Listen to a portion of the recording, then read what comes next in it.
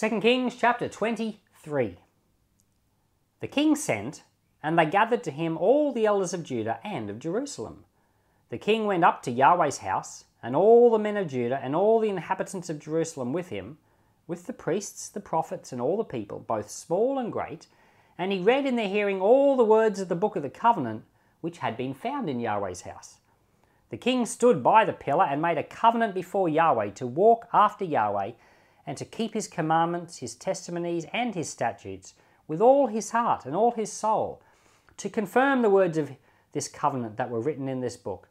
And all the people agreed to the covenant. The king commanded Hezekiah the high priest, and the priests of the second order, and the keepers of the threshold to bring out of Yahweh's temple all the vessels that were made for Baal, for the Asherah, and for all the army of the sky. And he burned them outside of Jerusalem, in the fields of the Kidron, and carried their ashes to Bethel.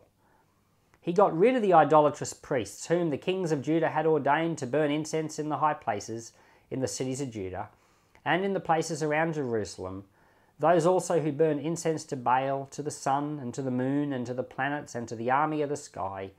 He brought out the Asherah from Yahweh's house, outside of Jerusalem, to the brook Kidron, and burned it at the brook Kidron, and beat it to dust, and cast its dust on the graves of the common people.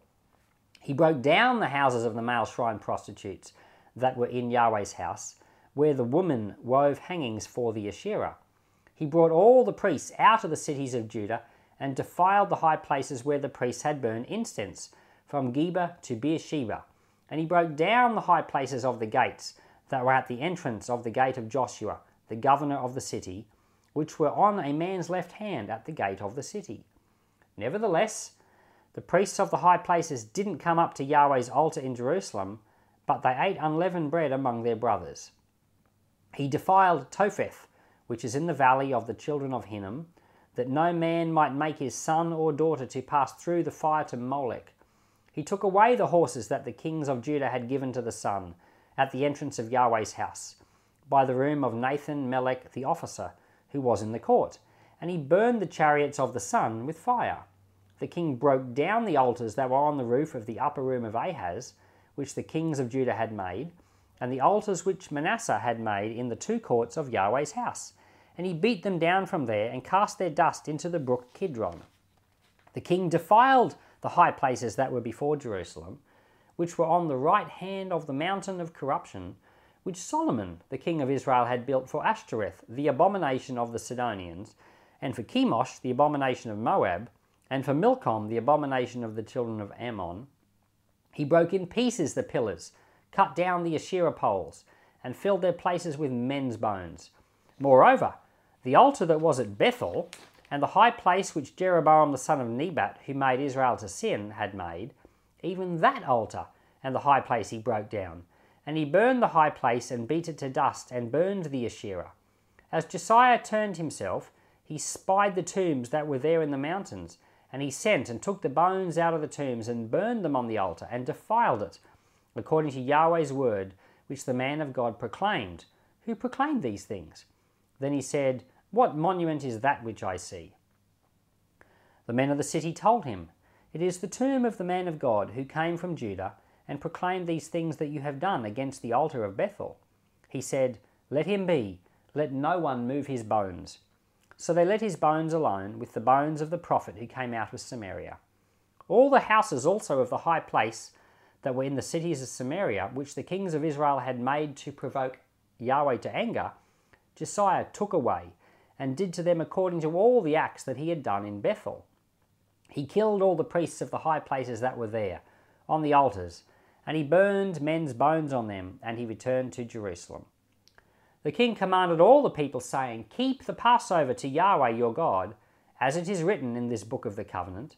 Surely there was not kept such a Passover from the days of the judges who judged Israel, nor in all the days of the kings of Israel, nor of the kings of Judah.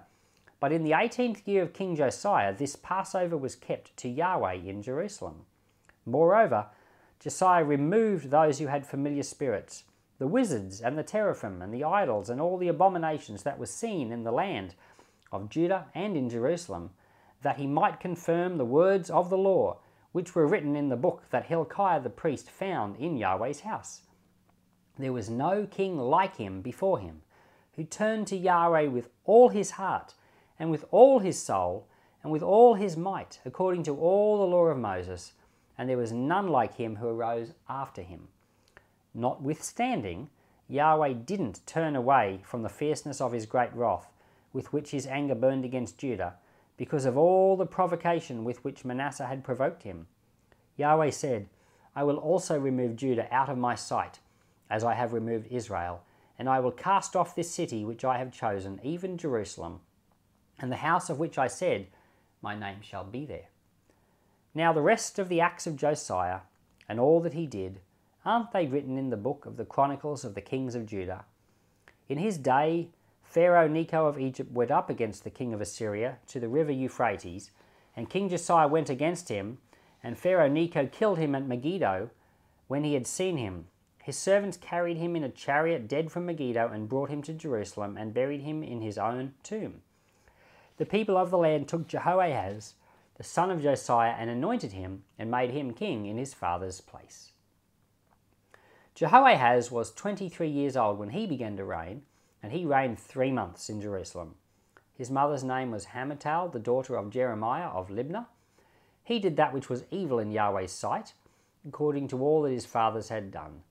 Pharaoh Necho put him in bonds at Riblah in the land of Hamath, that he might not reign in Jerusalem, and put the land to a tribute of 100 talents of silver and a talent of gold.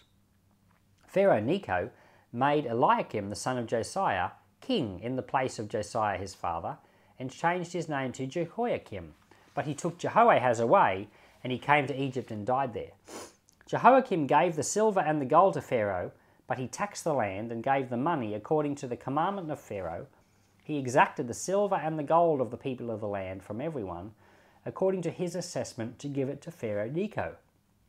Jehoiakim was 25 years old when he began to reign, and he reigned 11 years in Jerusalem. His mother's name was Zebidah, the daughter of Pedaiah of Rumah. He did that which was evil in Yahweh's sight, according to all that his fathers had done. So this chapter is describing the extent of Josiah's revival, but then his 2 sons, which were wicked. Josiah was so thorough in going throughout the land. In fact, he was so thorough, he even went beyond the land of Judah and went up into Israel and started cleaning things up there. It says here that he removed the filth out of Judah, and he dropped the ashes. Like, he was getting things out of the temple and burning them, and then he took the ashes to Bethel. Now Bethel, you'll remember there were 2 golden calves, one at Dan, the top of Israel, and one at Bethel, and then Judah was below. He took the ashes from Judah up to Bethel and got rid of them there. Now I'm guessing that that's just as a sign of removing the filth out of Judah completely, taking it away. It's a very comprehensive revival, and the scripture said there was no one like him who sought the Lord with all his heart and all his soul and all his might. Well, we could learn a few things from that. Way back in 1 Kings chapter 13 verse 2, when King Jeroboam I first set up the 2 golden calves, there was a man of God that came from Jerusalem, and he spoke to Jeroboam and said there's going to be a sign. He said there's going to be a king born called Josiah, and he's going to scatter the bones on this altar. You remember that? 1 Kings chapter 13. We talked about that. Well, this is the chapter where it happens. And Josiah knows about it. He knows that story because he knows about the old man. Because when he encounters the tomb of the old man, he leaves that tomb alone. But the other tombs with the bones, he gets them out and desecrates the altar. Now, archaeologically, they've discovered the site of the golden calf at Dan, but the site of the golden calf at Bethel is not being discovered. Now, I don't know whether that's because Josiah just, messes it up and destroys it or not, but I know that Josiah definitely messed it up and desecrated this site. It's all a part of his revival. When we get to the Chronicles account of this, it talks about the joy in the hearts of the people and all of this. It's enough to make you want to cry. And it's so wonderful that the Lord is able to change the hearts of people. Such a blessing. And Josiah was so zealous to make the place where God wanted to be worshipped proper. He wanted it to be the ultimate place. But the Lord had already decided by this point he was destroying that place. Because the place really is not a physical place. All along, the Lord needed a physical place to try to teach us about something that was much more real. We think that physical things are the most real things you can get, and other things are like analogous. But no, the physical things are the analogies to point to the other things which are the more real things. And so there's a place. And it's more real, but it's not physical. And it's the place where we come to worship the Lord. It's not a mountain like Jerusalem, or it's not a temple like the temple in Jerusalem. It's the body of Christ. We are the temple. We are the Lord's mountain. We are that place. And we come and we become part of God's body and we worship Him there. It's not physical. And you can be a part of it if you're in prison, if you've been persecuted, or if you've been, if you can't get to church because you're unwell and you're in your bed at home, you can worship. And it's a place where you belong to God's people, but it's not a physical place. And the Lord, Josiah tried so hard to preserve, but in the end the Lord had decided to remove the place. And ultimately, when we get back to, they rebuilt the temple, but ultimately the Lord decided to permanently remove that physical place. The book of Hebrews talks about this old covenant as being obsolete, and what is obsolete will soon disappear. And the whole Old Testament system ultimately did disappear.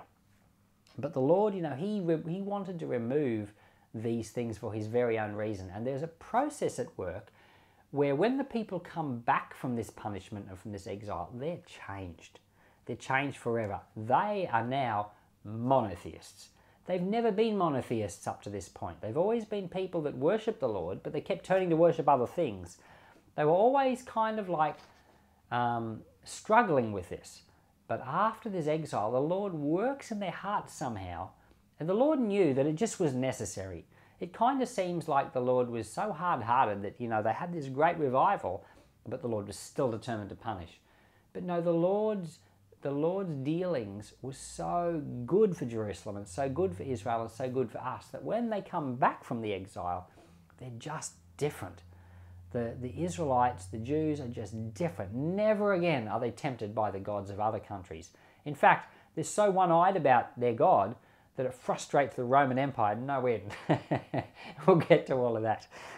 But Josiah is such a great king. He's one of the great kings. And if you want someone to admire and love, he's a great man to admire and love. After him, though, he has wicked sons. Very sadly, sometimes these things just don't translate down the generations.